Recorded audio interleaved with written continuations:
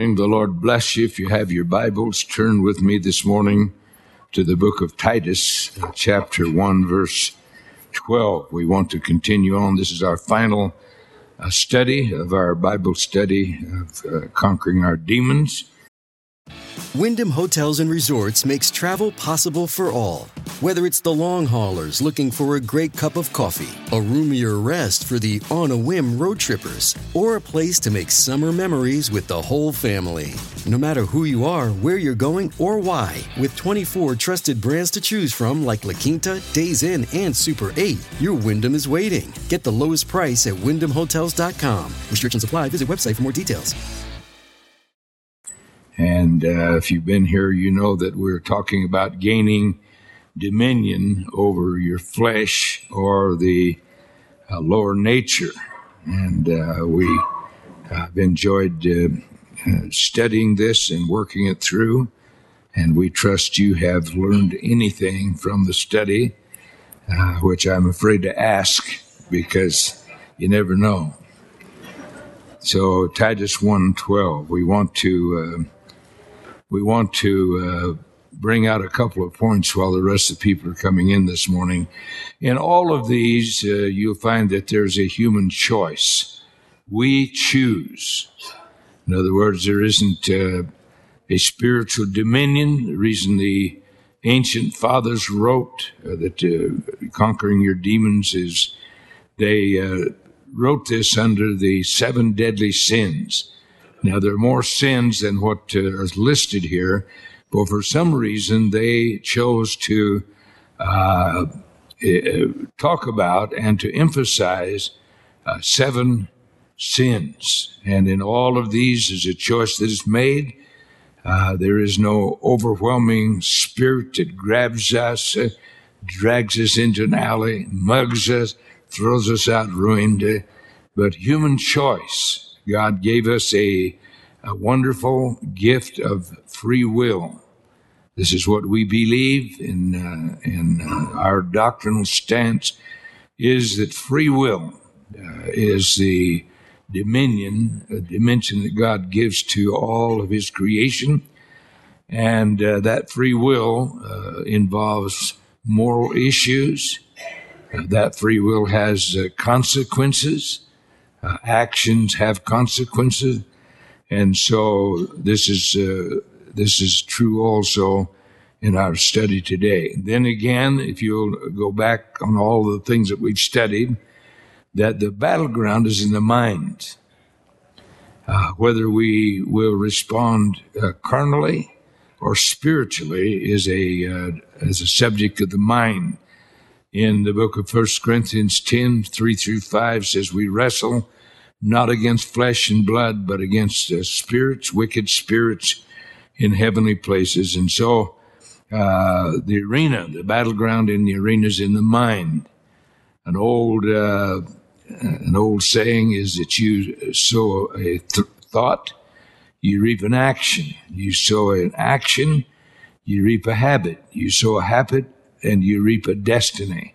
And so this is true in all the various dimensions that we have. And so I'm going to ask just a second, because we'll move through this very quickly. I'm wondering if anybody has any comment or question concerning the lessons that we've already studied. Remember the studies we agreed, we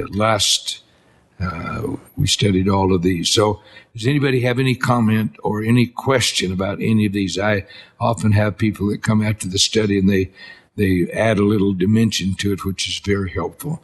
Anyone have any question about so far? How many of you don't even know what we're talking about? Okay. Let's move through this. So this morning we want to take the final one. I saved this to last so I don't lose all my friends. And so I want Titus 1:12. Somebody get that for me. Tom Kay is going to get that for me. So history records the carnivals of ancient Rome. Now these carnivals were a vast indulgence of the flesh. And as a part of this, these carnivals were distinguished by gluttony. That was a major part of these carnivals. And I remember going through one site in one of our tours.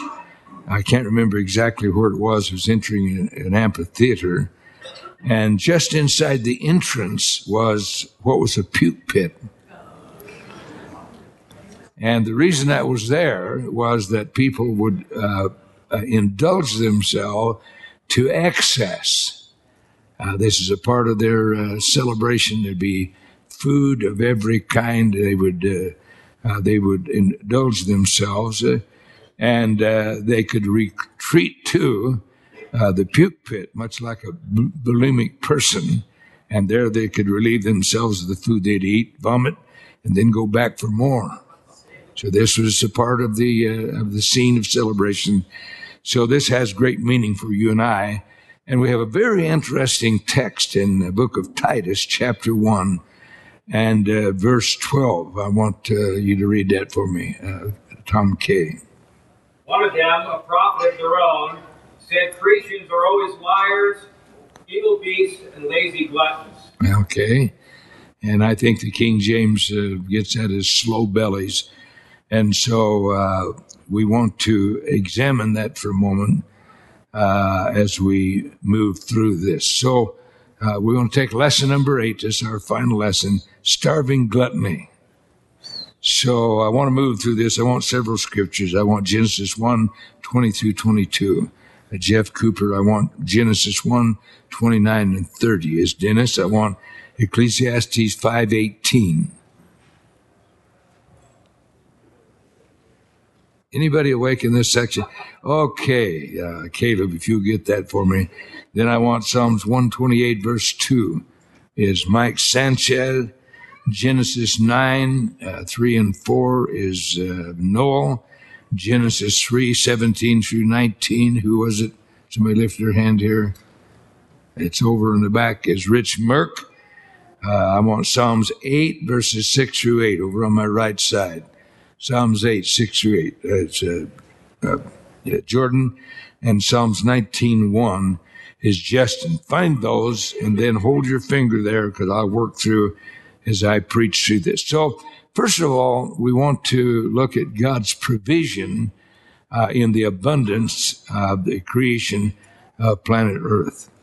It's astonishing when you begin to consider the wonderful blessing of God's provision and the systems that He has put in place. The food chain, you could use that statement. So, National Geographic magazine, just the May 2014, National Geographic said it does an interesting section. By 2050, we're going to need to feed 9 billion people. Population is exploding in that. And so it's gives some very interesting ways that society is adjusting to be able to produce enough food for that. And as you ponder that, there's a statement that you need to ponder. God has provided that there will always be enough. Now, it's not God's plan that people be without food or that people starve. If you begin to examine the wonderful creation, it is an ingenious creation, and Genesis 1, 20 through 22. Then God said, "Let the waters abound with an abundance of living creatures, and let birds fly above the earth across the face of the firmament of the heavens." So God created great sea creatures and every living thing that moves, with which the waters abounded, according to their kind, and every winged bird according to its kind. And God saw that it was good.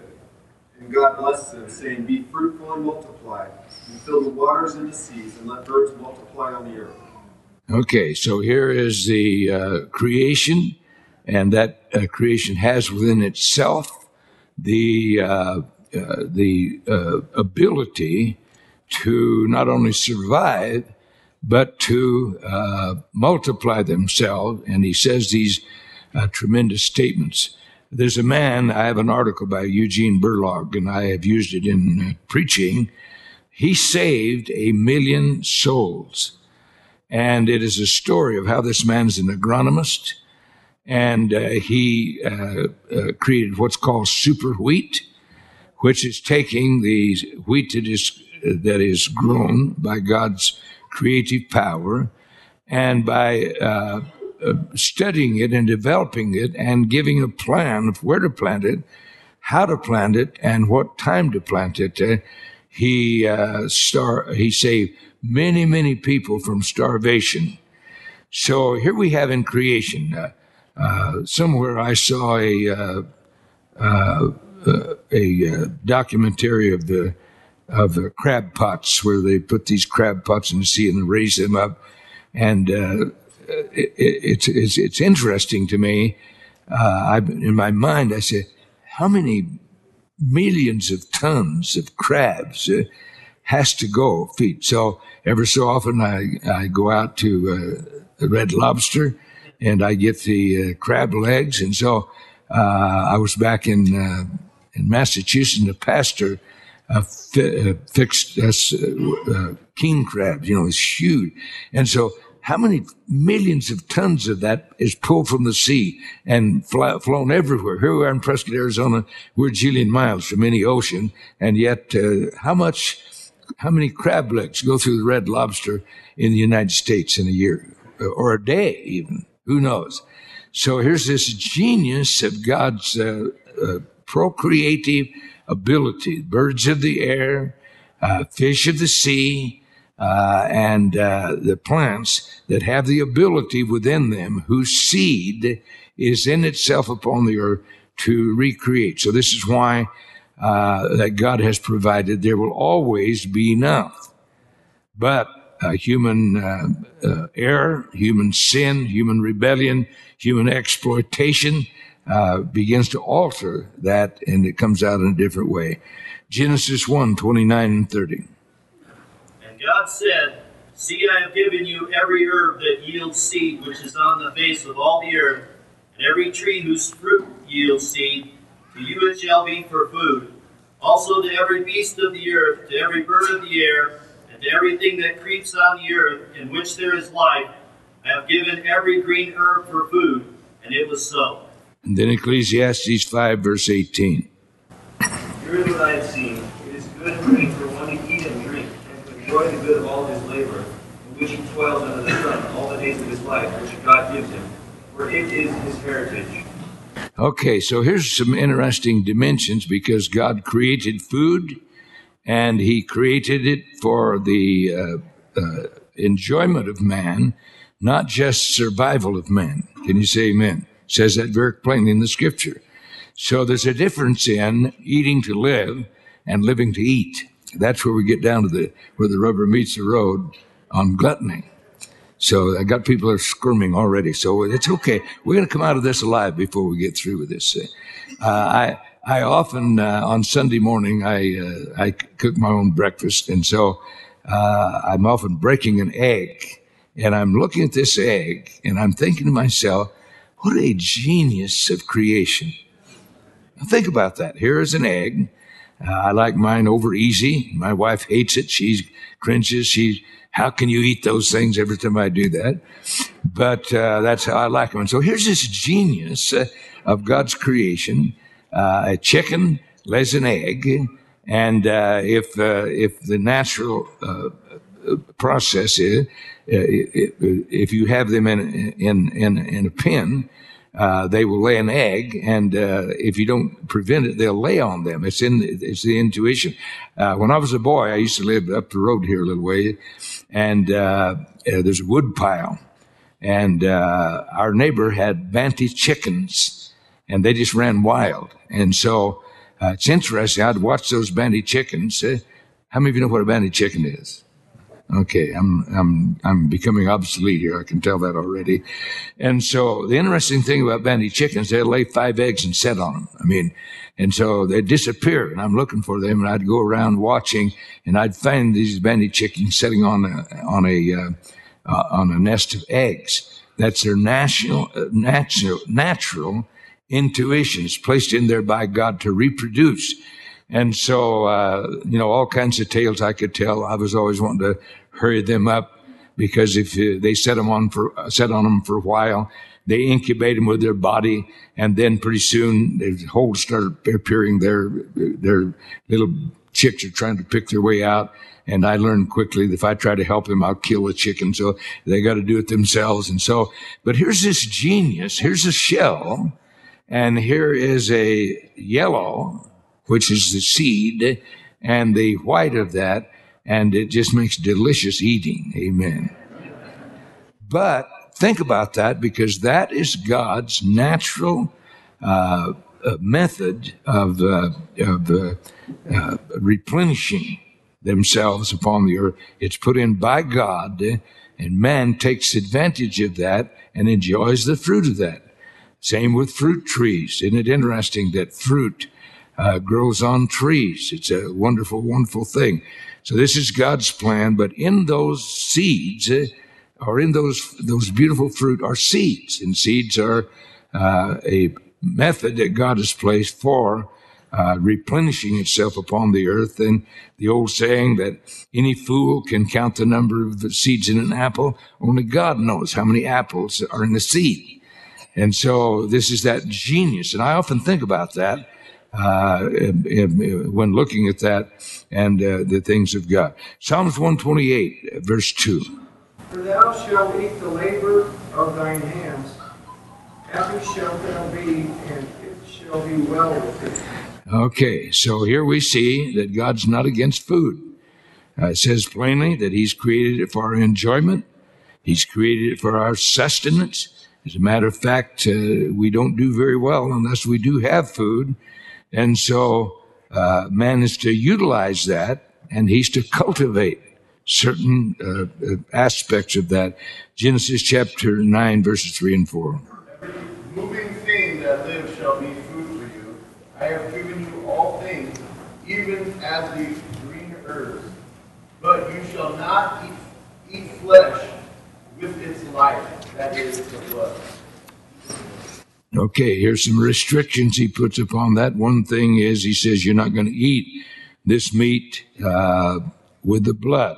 So there's whole streams of people that are rising up, the Adventists. They're all vegans, they call them. There's no meat. And if you meet one, they need to eat some meat, man. They need some protein. They're all pale-looking folks, And so there's evil. And so they take out of the Scripture and twist it the way they want it. But clearly, God has given this for man's sustenance and for his health. Genesis 3, verses 17 through 19. And unto Adam he said, because thou hast hearkened unto the voice of thy wife, and hast eaten of the tree of which I commanded thee, saying, thou shalt not eat of it, cursed is the ground for thy sake. In sorrow thou shalt eat of it all the days of thy life. Thorns also and thistles shall it bring forth to thee, and thou shalt eat the herb of the field. In the sweat of thy face shalt thou eat bread, till thou return unto the ground. For out of it wast thou taken, for dust thou art, and to dust thou shalt return. Okay, here's the statement of the curse. And if you've ever done any gardening, you recognize that that curse is alive and well. When we pastored in Canada many years ago, a lot of the people up there grew gardens. And so I said, well, I'm going to plant a garden. So I dug up a plot of ground and planted 2 or 3 things. One of the things I planted was radishes. And so comes time to harvest my radishes. I goes out and I pulls them up. And lo and behold, there's other people that like radishes besides me, and they're wormy. They got worms in them. These little creatures are there. That's a part of the curse on planet Earth. So although the earth brings forth, there are certain dimensions that are at work, and I experienced that. But that's a part of the curse. There's an ingenious dimension to this, and it's awesome. Psalms 8, verses 6 through 8. Read that for me. have dominion over the works of your hands. You have put all things under his feet, all sheep and oxen, even the beasts of the field, the birds of the air, and the fish of the sea that pass through the paths of the seas. Okay, man is to have dominion over nature in Psalms 19:1. The heavens declare the glory of God, and the firmament shows his handiwork. Okay, we're fastening this morning then on the miracle of food design, whose seed is in itself. And God says this is his plan. He's planned that there will always be enough. This is his purpose. This is his design. And that's marvelous to behold. So we're studying this morning. The study is starving gluttony. So I see that someone's with great timing has put in the bulletin this morning on the last page. More gray hair, you're getting distinguished. Fatter, you're growing robust. Some are more robust than others. Delusional? Nope, you're just optimistically enlightened. So let's open for a little bit of discussion this morning before we bring the hard stuff. Is Barry Montgomery. When we traveled to Israel with you, one of the things that was really amazing to Marie and I were all the little kind of micro plots of food all over the place. There would be bananas here, there would be vegetables here, there would be fruit trees here, and they were all in the middle of the desert with a drip system. And some of them had coverings, for too much sun, or they had a covering that just let in partial sun. And you'd go from one field, just dry desert rocks, and then there would be fruit trees, and then you go a little further, and there would be vegetables growing. And even down by the Dead Sea, there were all kinds of different vegetables and fruits growing. And I remember reading when the Palestinians took over the West Bank in the early 1990s, one of the first things they did is they trashed all of the fruits and vegetables and things that the Israelis had made. They just destroyed them out of anger. Okay, so here is the marvel of Israel. They are taking advantage of the opportunities that they had.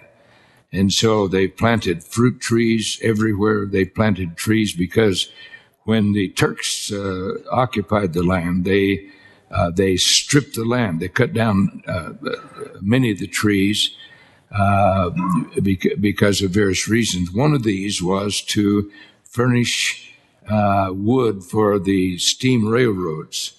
The other was the Turks began to tax every tree that was growing, and so people got rid of their trees rather than pay tax on it.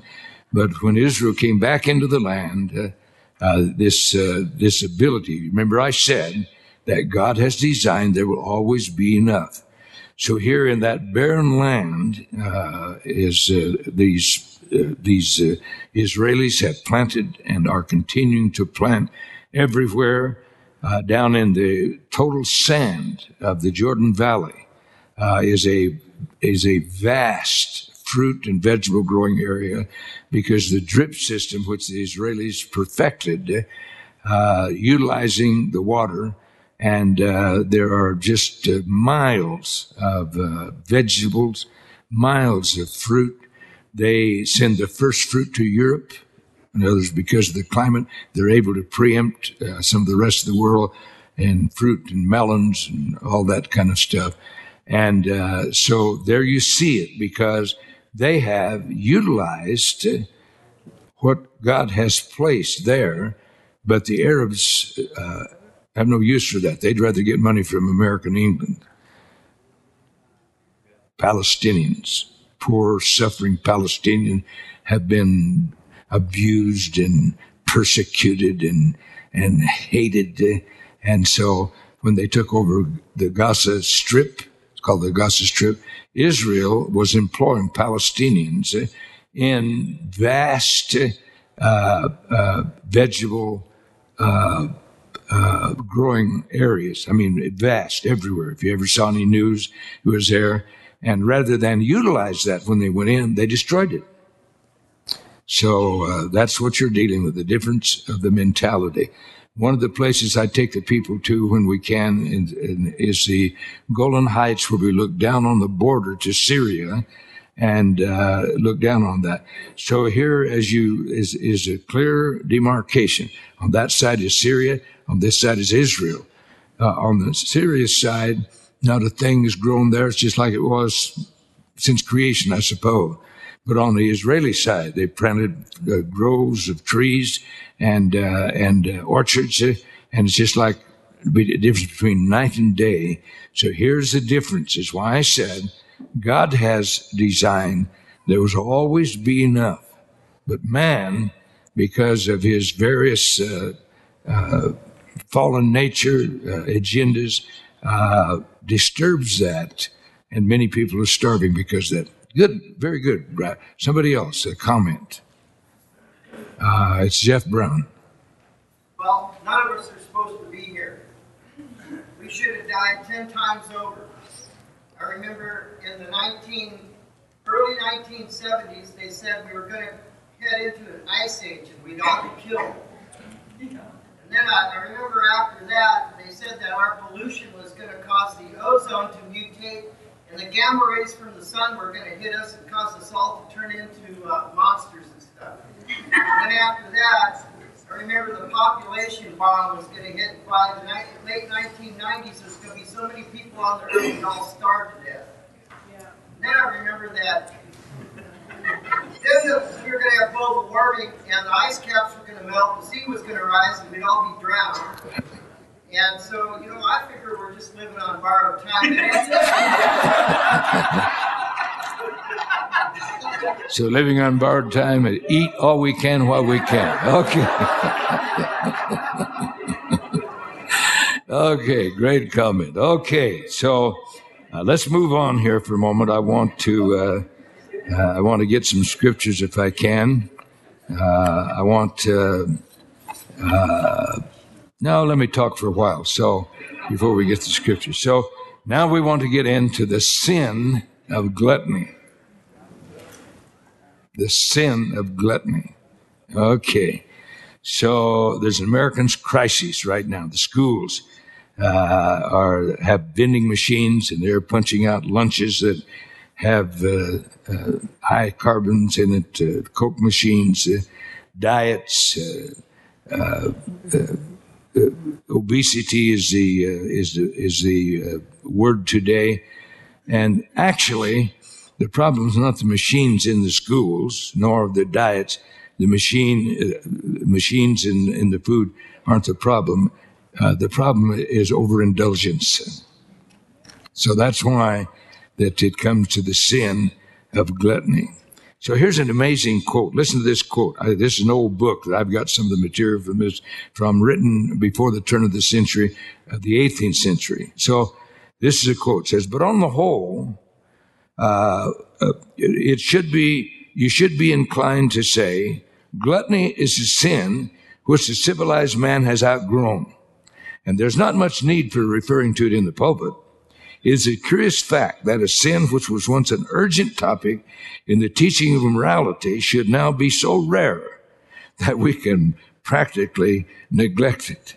So here's this old book. It's declaring victory over this business of gluttony, but it's kind of like the war against Al Qaeda. You declared it too soon, I think. So that's a very interesting. I mean, I got that quote from a book. It's unbelievable to read that. And so let's define gluttony. Gluttony is given to excessive eating, is one quotation. Or indulging the appetite for food to excess is another. And so you and I know that we have restaurants that cater to gluttony. How many of you have ever been up to Zeke's? I mean, that's obscene. When you go to Zeke's and order breakfast, take somebody with you because it's going to be enough for both of you. And so that is an example of the out of bounds American. You know, The interesting thing is when we have our conferences and some of our foreign workers come in, they can hardly believe their eyes when they go into these restaurants and here's this massive amount of food that is served. Zeke's is one. Another is Claim Jumper. They don't have any here in Prescott, but Claim Jumpers, it's over the top, man. I don't care what you order. It's absolutely out of bounds. And so here it is. In Amarillo, Texas, years ago, the first time I went there, they took me to this steakhouse. And in this steakhouse, they serve a 72-ounce steak. Now stay with me. 4.5 pounds. And if you can eat the shrimp cocktail, the baked potato, the salad with rolled butter, and of course the 72-ounce steak in 1 hour, it's free. And with that, of course, they set you in a table in the middle of that, and they furnish a vomit container. This is included with the meal that is there. Now, this is in America, okay? And there's folks every so often they try it because they want to be the center of attention. And so, but lay that aside. Lay Zeke's aside. Lay Claim Jumpers aside. And the real curse is all-you-can-eat buffets. There's a motivation in all-you-can-eat buffets, and that motivation is get your money's worth. Is that right? Be sure you get your money's worth. And so I've just spoken about lunch. We're going to go up for lunch today. Okay, so let's come to the biblical admonition for a moment. I want Deuteronomy 21, 20 and 21. Somebody help me over here. Deuteronomy 21, 20 and 21. Nobody wants to read the scripture here. You notice that? They didn't. Justin, Deuteronomy 21, 20 and 21. Proverbs 23, 21. Tom. You notice these are all skinny guys that are reading this.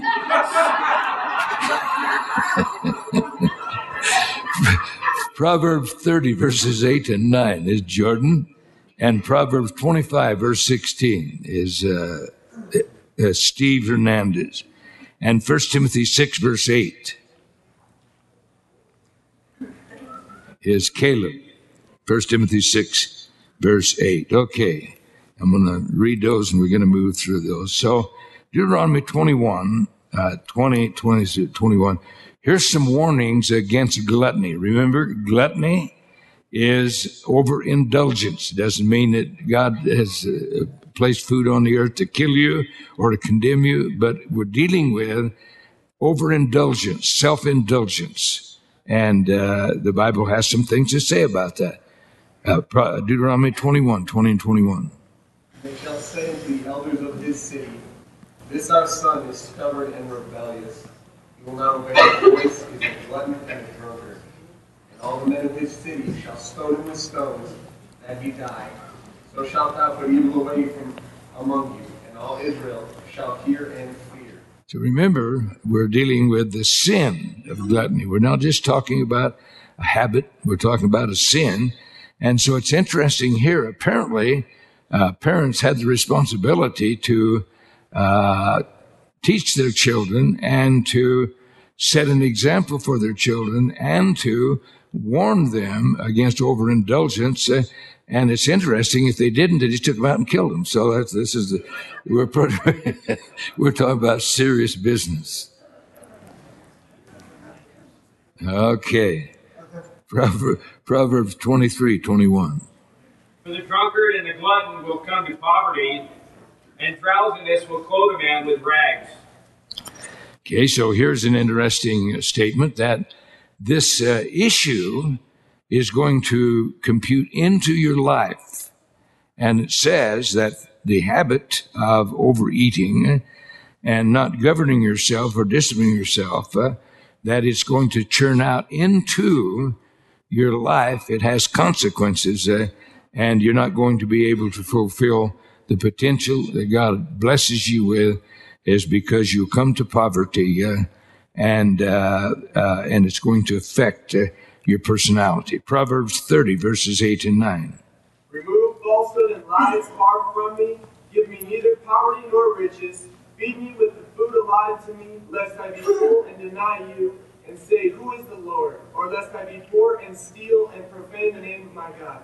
Okay, here then is the statement there. It says it's a danger that you, because of overeating, I think it's Luke that prophesies that in the last days that men are going to be indulging themselves with overeating and not be sensitive in their spirit and in their nature to the times they live in. And it's found in Luke 21, if you want to read it. And this is one of the signs of the last days. Now, having said that, there's a tendency to asceticism. I think I mentioned that last week or so when I was preaching about people. Asceticism is self-denial. And asceticism is denial of the flesh and being prideful about that. And living at a very basic level. And Colossians talks about the denying the flesh, making the flesh stronger, because pride sets in. And when we're talking about this, we're not talking about asceticism, but we're talking about the overindulgence. So appetite's not evil. Overindulgence is evil. Proverbs 25:16. Have you found honey? Eat only as much as you need, lest you be filled with it and vomit. Okay, here's a subject on self-discipline. Everybody enjoys sweets. Can you say amen? But he gives a very interesting dimension there, that if you overindulge in that, then you'll make yourself sick. And 1 Timothy 6, verse 8. Having food and clothing, with these we shall be content. Okay, then I need Judges chapter 3, 21 and 22. Somebody help me here. It's Phil, help me there. 1 Samuel 4:18 is Rich. I want Proverbs 23, 1 through 3 is Alan. I want Proverbs 23:6 is George Shields. Ecclesiastes 6, verse 7 is Robert. Psalms 141, verse 4 is Casey. And Galatians 5:23. Who is it? Is Steve Woman? Or who is it? Steve? Okay. So let's move on then for a moment, because we have biblical admonition, but we need to understand this is not to put us into asceticism, which is self-denial as a religious pride, but it's in balance, as all things in the Bible are in balance. Judges 3, 21 and 22. Then Ehud reached with his left hand, took the dagger from his right thigh, and thrust it into his belly. Even the hilt went in after the blade, and the fat closed over the blade, for he did not draw the dagger out of his belly, and his entrails came out. Here's a very amusing little scene in the scripture. Is Ehud comes in to bring deliverance to the people, and the old boy is obviously what did we say? Robust. He's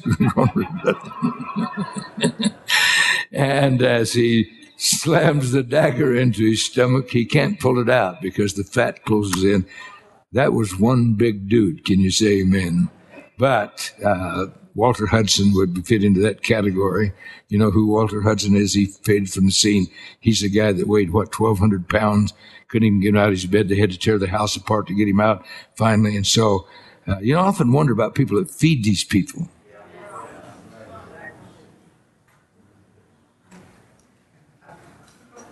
You'd have to be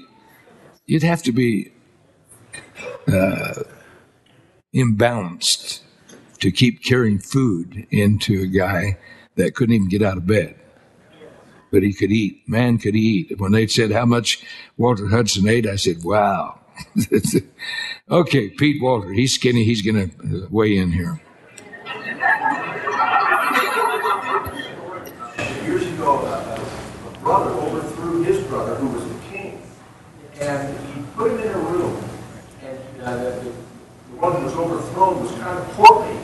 He said, "You're free to go anytime you want to," but he made the door very thin And then for the rest of his life, he just sent him the finest foods and stuff, and the guy could never get out the door because he would not discipline himself to not eat the food so that he could actually just walk out of the door.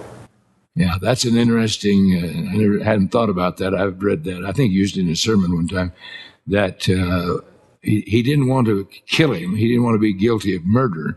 We just put him in a room and gave him all he could eat in a little skinny door, and he finally couldn't get out the door. Very good. Okay, and Jeff Brown. Well, I'd like to say a word on behalf of fat people.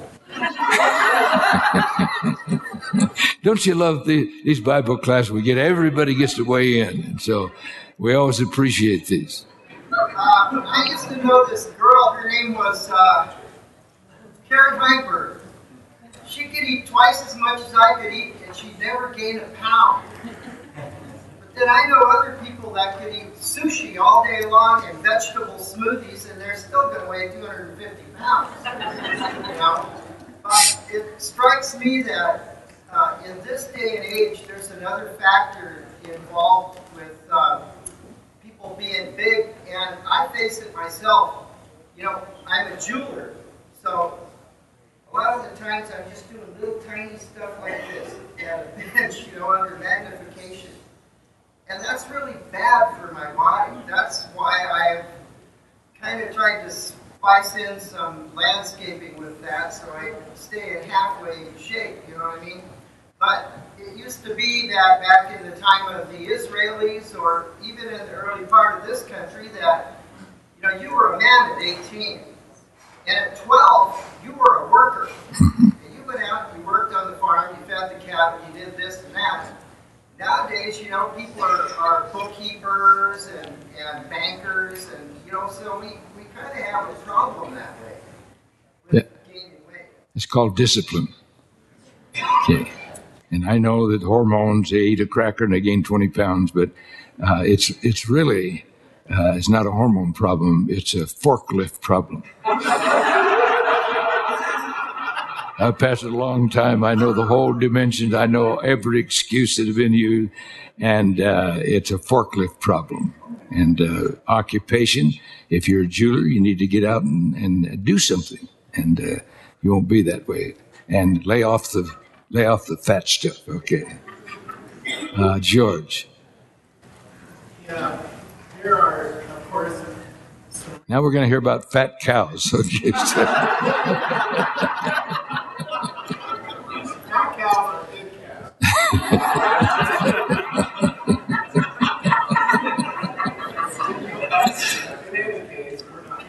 Yeah.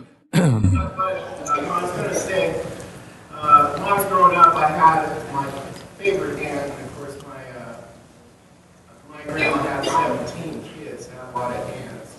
And this one was so beautiful. She was a perfect figure and personality.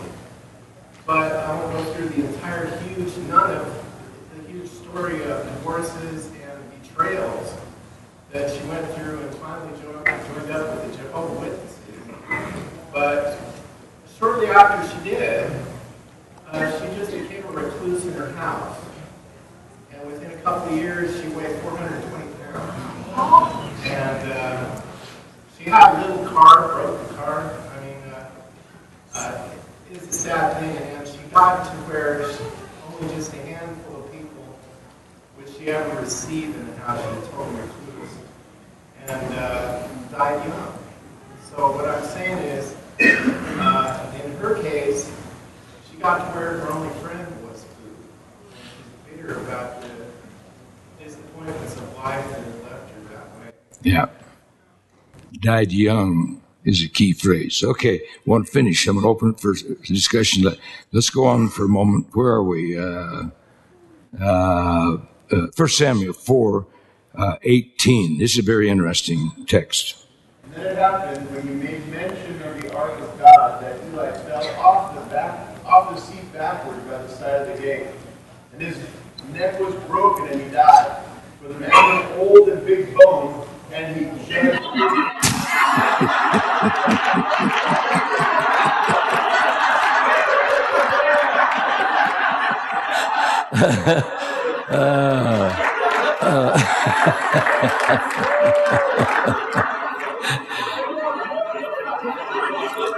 you get into real trouble editing the Bible.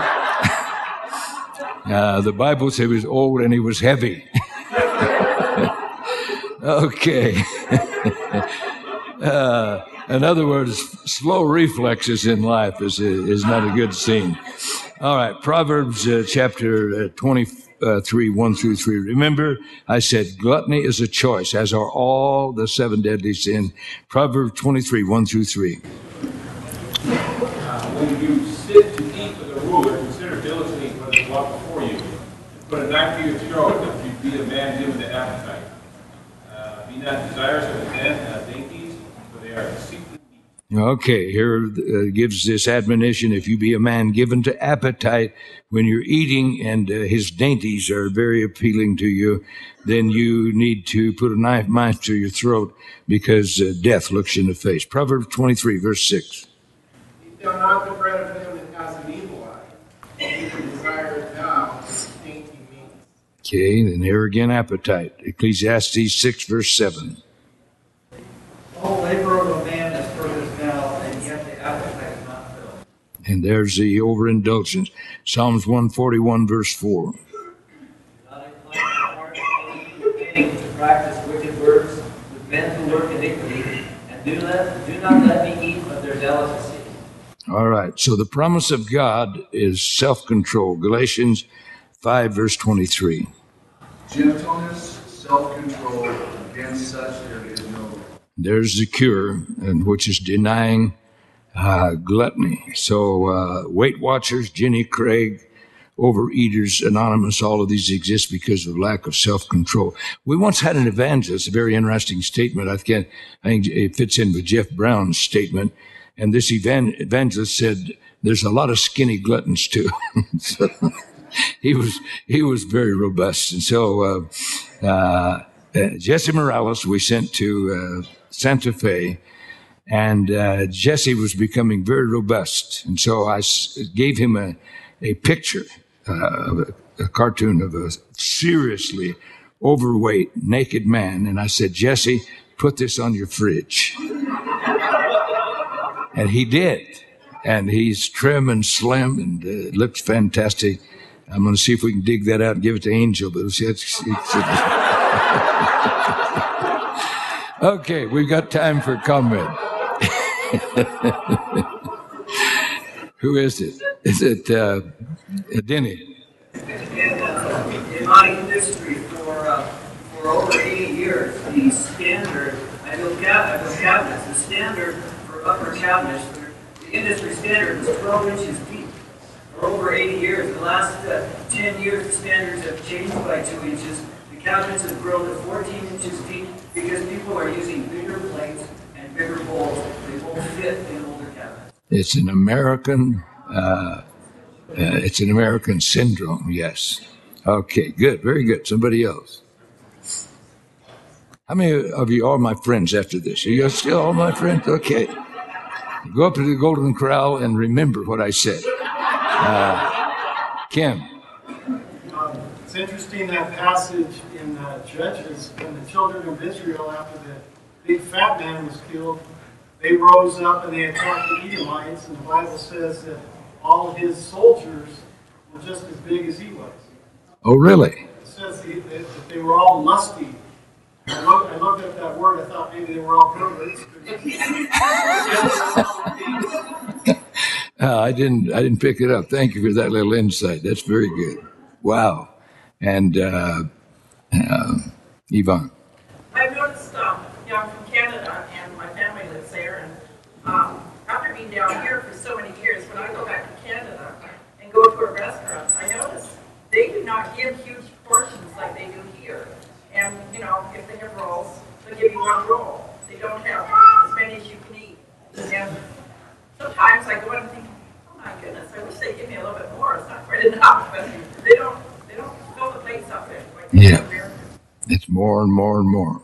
Zeke's, claim jumpers. I mean, you're talking massive amounts of food, and it's Jeff said over there, it's a lot of us eating people look at something that's guilty of gluttony myself, having a high metabolism when I was younger, eating as much as I wanted, which is gluttony, not just as much as I needed.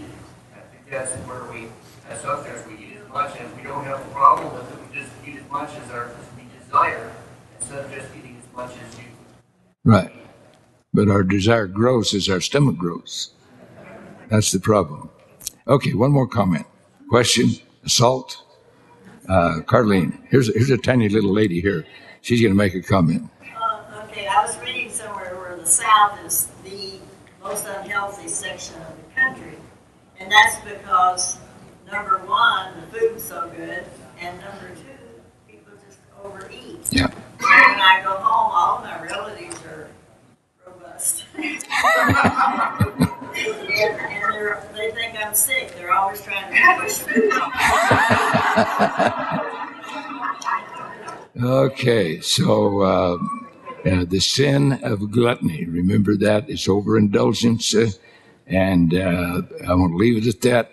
And so come to church again, would you? That I'm not mad at anybody, but the Bible speaks, and much of the problems in the health industry is from overweight people. They do not discipline themselves, and they grow into a habit of doing this. As they grow into a habit of doing that, it takes a toll on their health. Diabetes many times is directly related to that. And overweight people traditionally have heart problems. They have circulation problems. And so it's to our benefit. And God, who loves us, cares for us, has written that for us. We can gain the victory, and it's called self-control. The Lord bless you. Thank you for listening to me this morning. Amen.